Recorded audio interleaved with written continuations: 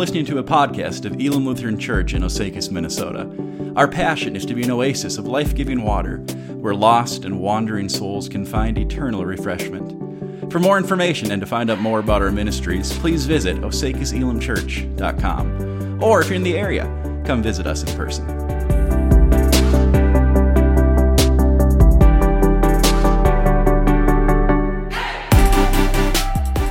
Well, our text for this morning comes from the book of 1 John, if you haven't guessed it. We're in 1 John chapter 5, verses 16 through 21.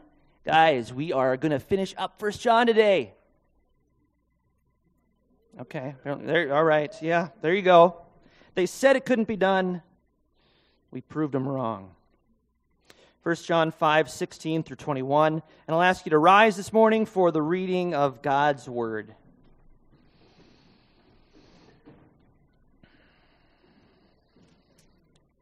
1 John chapter 5, beginning at verse 16, says, "If anyone sees his brother committing a sin not leading to death, he shall ask, and God will give him life. To those who commit sins that do not lead to death. There is sin that leads to death. I do not say that one should pray for that. All wrongdoing is sin, but there is sin that does not lead to death. We know that everyone who has been born of God does not keep on sinning, but he who was born of God protects him, and the evil one does not touch him. We know that we are from God and that the whole world lies in the power of the evil one. And we know that the Son of God has come and has given us understanding so that we may know him who is true. And we are in him who is true, in his Son, Jesus Christ. He is the true God and eternal life. Little children, keep yourselves from idols." Heavenly Father, we thank you for your word today. We thank you that it guides us, that it corrects us, that it rebukes us, but that ultimately, God, your gospel gives life. I pray that you would do so again this morning, that to our weary bones, you would impart life once again. Speak to us now. May the words of my mouth, and God, the meditations of all of our hearts, be pleasing in your sight, our rock and our Redeemer. Amen. You may be seated.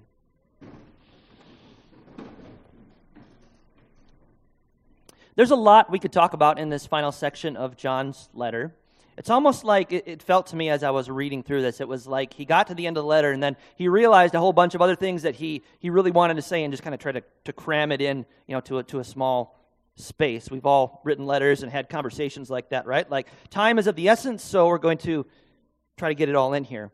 He goes kind of all over the place. He talks about praying for fellow Christians caught in the trap of sin, rather than giving into the temptation to gloat or finger point or gossip. He talks about the distinction between the sin that leads to death and the sin that does not lead to death. That's an important thing that we could talk about.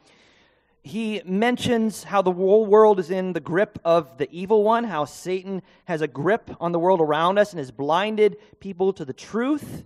And he speaks of the fact that Christians do not keep on sinning. This is something he's mentioned again and again, which is interesting because it's in tension with the fact that no human being is without sin. So he's kind of making the point that people, Christians in particular, who make a habit, a hard-hearted habit of persisting in unrepentant sin should not be treated as believers. Now, all of this is true, all of this is important, but today I want to double-click on one little thing, just the last verse of this. Verse 21. Little children, and when John uses this phrase, little children, he doesn't use it in a demeaning way. It's like a spiritual grandfather who just loves his kids. So little children, like you people whom I have raised and grown and loved, keep yourselves from idols. Now, when someone writes you a letter in 1 John, like much of the New Testament, is a letter that was intended to be read to a number of different congregations spread throughout that time and that period. When someone writes a letter, the very last thing that they say is kind of important, right? Like, you're paying attention, but then when they get to the very last thing that they say, that's what's left ringing in your head. So today we're talking about idols. In case you don't know a little bit about my background, the very first church that I served, that's not true. First church I served was a small country church over near Fergus Falls, but the second church, first solo gig, was out on the East Coast. in Princeton, New Jersey. And for a farm boy who grew up in the Midwest, in a town of 560 people, I cannot tell you how much of a shock the East Coast was. It was just insane. Like, where did all these people come from? And they're all so loud and so angry and driving so aggressively. And they have this weird habit of telling you exactly what they think right to your face. How bizarre is that? None of this, Minnesota nice stuff did not fly out there. But I remember the first time I went to this church to candidate. That's what they call it when you audition to be a pastor. I went to this church to candidate, and this group of young adults wanted to take us out and show us the Princeton area. I thought, cool, sounds like fun. So we took a right out of the church on Bunker Hill Road, went down to Route 27, turned right on Route 27, went down a couple of miles, and all of a sudden they started to get really excited, and they said, oh, we have to show you the giant Buddha. I thought, am I candidating at the right denomination, much less the right religion? But it made sense. We drove a couple of miles down the road. You look out the window, and sure enough, there's a giant statue of Buddha out there, like 20 feet tall or so. I'm not joking. Like just this massive thing. And there was a meditation center that was being built there, where there were flags decorated all around. There were gentlemen in robes kind of walking the premises. This is an actual picture of it. And then as we saw this meditation center, we kept driving, and then on the left there was a massive Hindu shrine that was in the process of expanding. They were adding on to it, and we'd actually passed another one earlier on Route 27, just a lot closer to the church. So when we think of idols, this is the sort of thing that we generally have in mind, right? Something of stone, wood, steel, some physical kind of structure that people are bowing down to, right? And that certainly can be and is an idol.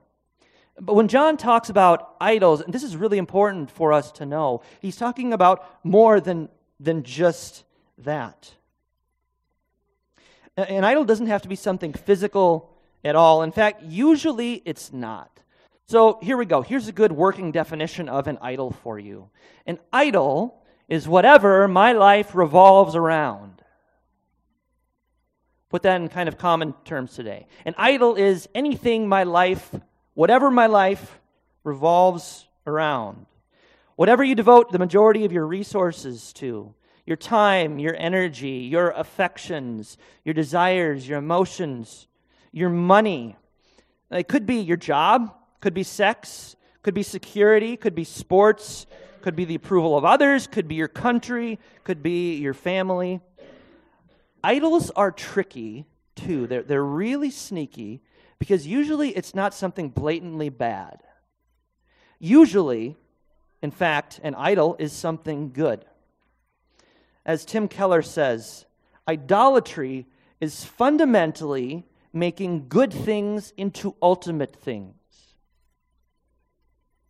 Idolatry is fundamentally making good things into ultimate things. It's not that the thing in itself is bad, but it's been elevated to a place of supreme importance in our lives.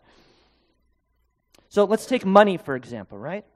Money, a wonderful gift from God. God blesses us materially. It's a good thing. But when it becomes the main thing, when it becomes the thing that your life revolves around, that occupies all of your thoughts, all of your attention, and you're spending every spare moment trying to micromanage the market, and your self-esteem rises and falls based on the performance of the stock market on any given day, and how big your bank account is or how little it is, you've got an idol on your hands. It's become an object of supreme devotion. Sex is a gift from God. It's a good thing, a blessing. But when it becomes the main thing, when it becomes an object of supreme devotion that you devote yourself to, that everything revolves around, and causes you to pursue intimacy outside the limits of marriage, whether it's actual infidelity or pornography, that's an idol. You got an idol on your hands. Security is a gift from God. God provides us with a job, food in the fridge, right? Retirement accounts, etc. But when that good thing becomes the main thing, when we feel anxious and unsettled every time the market shifts, when our identity fluctuates, we have an idol on our hands. Idols are super tricky because they're not always the obvious thing. They're not something you can drive down Route 27 and point to a giant 20-foot statue of Buddha and says, there's an idol. That's an idol. A lot of times they're more hidden, and they're hidden in plain sight. And because of that, they need to be discovered and unmasked for the evil that they are. So, how do you know when you've got an idol on your hands? You might be a redneck, if we could say.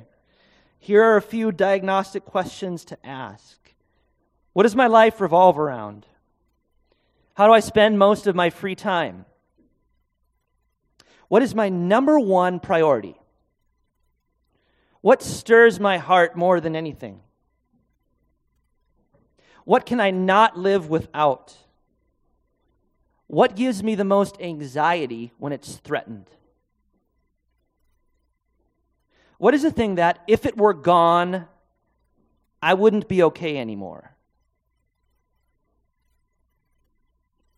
What makes me angry when someone tells me I'm giving too much time and attention to that thing? If you're feeling a bit of a pinprick right now, or some toes being curb stomped, you're not alone. And I'm not just talking about myself. The entire Old Testament is a story about idolatry. If the Old Testament were a movie, I would have to classify it as a dark comedy, probably directed by the Coen brothers, because it's the same sick cycle that repeats itself again and again. It's like a broken record. God's chosen people, Israel, they stray away from worshiping the one true God and instead bow down to the foreign gods of the nations around them. Right? Peer pressure is this super powerful thing, and they give into it again and again. But rather than leave the tabernacle and join the first church of Baal across the street, they do something a little bit more tricky. They say, no, we're still going to maintain our membership here at this church, at First Church of Yahweh, but we're going to add this Church of Baal to our weekly worship schedule. So we're not going to jettison it completely. We're going to still offer sacrifices. We're going to go through the motions. We're going to still worship God. We're going to have another little God on the side. They think they can have that dual membership. That way, they can have their cake and eat it too, or so they think. But each and every time, what happens? Well, God judges them. They repent. God forgives them. He restores the relationship. And 5 verses later, they're at it again. The Old Testament prophets compared Israel's idolatry to committing spiritual adultery against the Lord. When they chased after these other gods, the Israelites, this is the picture that the Bible paints again and again, not just through one prophet, but through many different prophets, is that Israel is like a spouse that cheats on her husband by going after these foreign gods, committing spiritual adultery.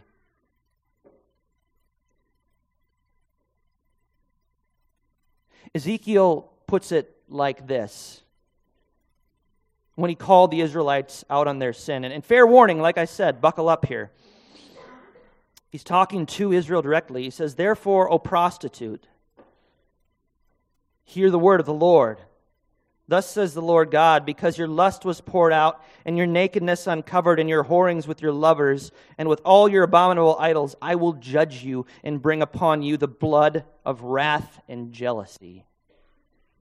See, idolatry was no laughing matter. It was serious and had serious consequences. Ezekiel knew this, Jesus knew this, and John knew this. It's why he ends his letter with this admonition: "Little children, keep yourselves from idols." Why is an idol so dangerous? because it vies for our allegiance with God. An idol is dangerous because it vies for our allegiance with God. And the effects are devastating. When someone or something other than the true God, the source of all love and goodness, takes up residence on the throne of our hearts, we can no longer love God and our neighbors the way that we should. Instead, our love becomes divided and misdirected. Hence the warning, little children, keep yourselves from idols.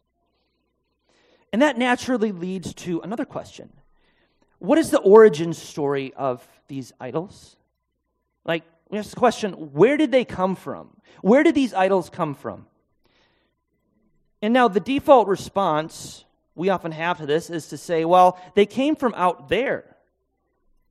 Right? It came from the world. There's an idol of money or workaholism or whatever it is that's out there, and my own heart is drawn towards it, and my own heart can go after it. But the problem is out there. That's what causes the turmoil. But listen to James 4:1. He says, what causes quarrels and what causes fights among you? Is it not this, that your passions are at war within you? Where's the problem? It's within you. It's in our hearts. Turns out then the problem isn't just out there in the big bad world. It's in here. Our hearts are bent and broken. Prone to wander, Lord, I feel it. Prone to leave the God I love. Prone to chase after the idols that we know won't satisfy us. That promise the good life. That tell us the grass is always greener over there. That God is holding out on us, which, by the way, was what Adam and Eve were tempted with, this promise that God was holding out on them, the original sin. You know, John Calvin once said, the human heart is a perpetual idol factory. The human heart is a perpetual idol factory. And it's true. In our hearts, there's like this giant 3M plant that keeps churning out idols by the dozen.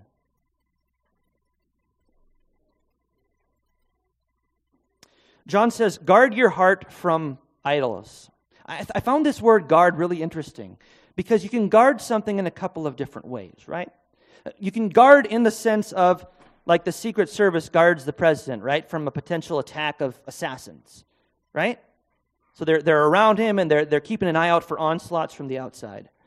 But there's also a sense in which a guard can be set over a prisoner. You're trying to keep the prisoner from escaping. We need to do both of these. We need to guard against both of these in both these ways with our hearts. One, against the attack from the outside. Two, against our own hearts, which are prone to wander and prone to go after the things that won't satisfy us. The big problem with idols, though, is that they never give what they promise. They demand everything, blood, sweat, and tears, but they give nothing in return. They always come up short and let us down. There's a reason Scripture calls idols false gods, right? You've heard this term. They're false in the sense that they're not even real because they can't fill the role that only the true God can, and they leave us bankrupt. Tim Keller, in his phenomenal book, The Reason for God, if you haven't read it, you should read it. He explains what happens in a very practical way when our lives revolve around anything other than God, even the good things. This is a long quote, but I want you to hear it because it's so relevant. Listen to this. He says, if you center your life and identity on your spouse or partner, you will be emotionally dependent, jealous, and controlling. The other person's problems will be overwhelming to you. If you center your life and identity on your family and children, you will try to live your life through your children until they resent you or have no self of their own. At worst, you may abuse them when they displease you. If you center your life and identity on your work and career, you will be a driven workaholic and a boring, shallow person. At worst, you will lose family and friends, and if your career goes poorly, develop deep depression. If you center your life and identity on money and possessions, you'll be eaten up by worry or jealousy about money. You'll be willing to do unethical things to maintain your lifestyle, which will eventually blow up your life. If you center your life and identity on pleasure, gratification, and comfort, you will find yourself getting addicted to something. You will become chained to the escape strategies by which you avoid the hardness of life.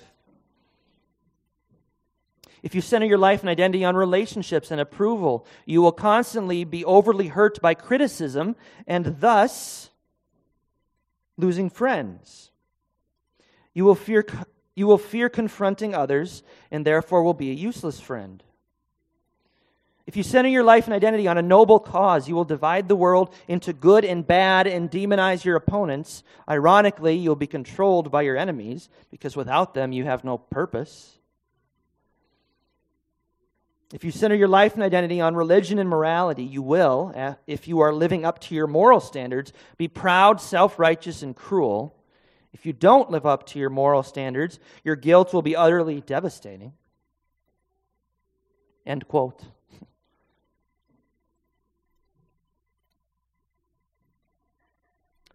So what hope do we have?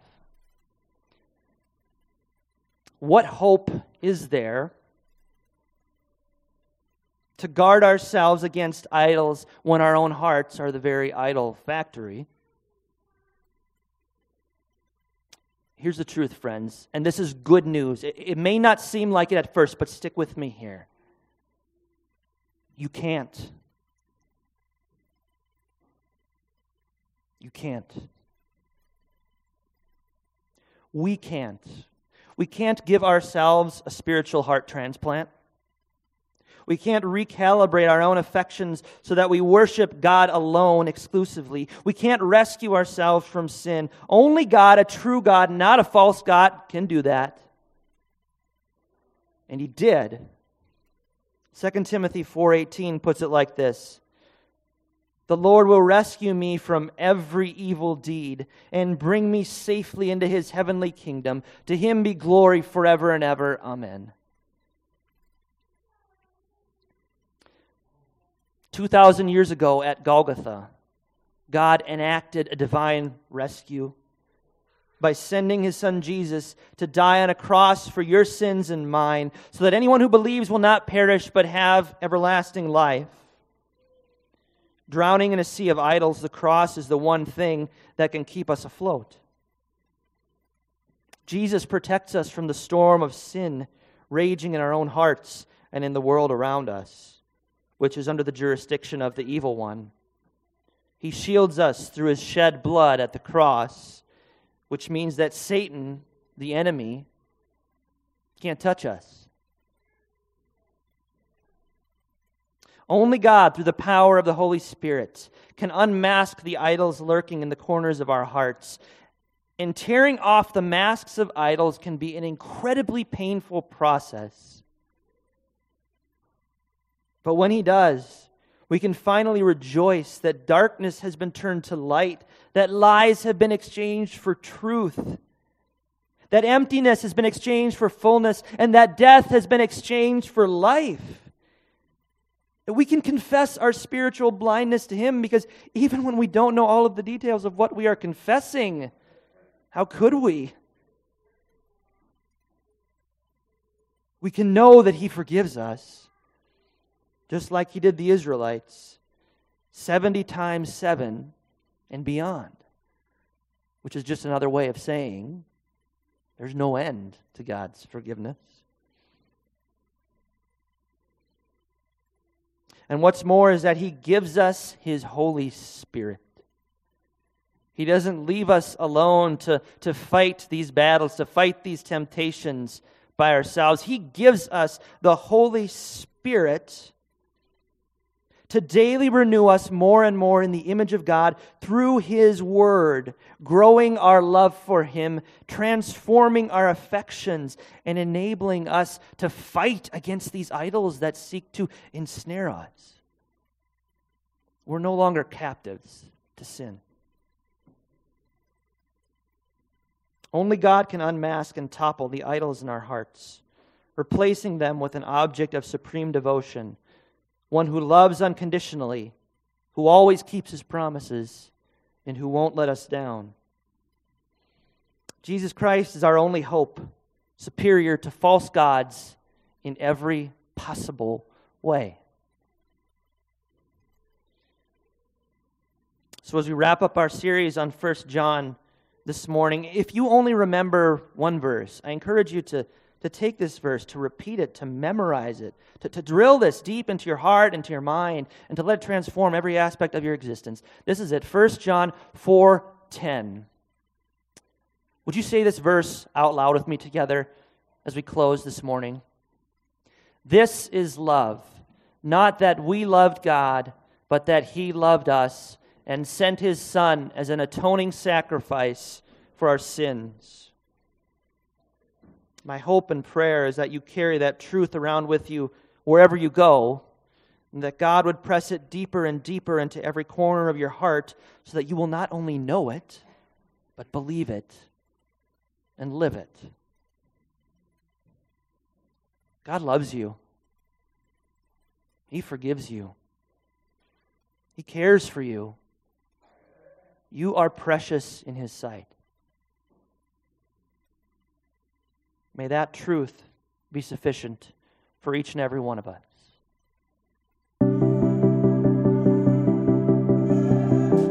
Hey friends, Pastor Luke here. Thanks so much for tuning in. I trust that you've been blessed by our message from God's Word today. Hey, we'd love to connect with you more. If you have comments or questions, you can email me directly at pastorkjolhaug@gmail.com. That's Pastor KJOLHAUG@gmail.com. As we wrap up our time together today, please receive this benediction. May the Lord bless you and keep you. May the Lord make His face shine on you and be gracious to you. May the Lord turn His face toward you and give you His peace. Amen.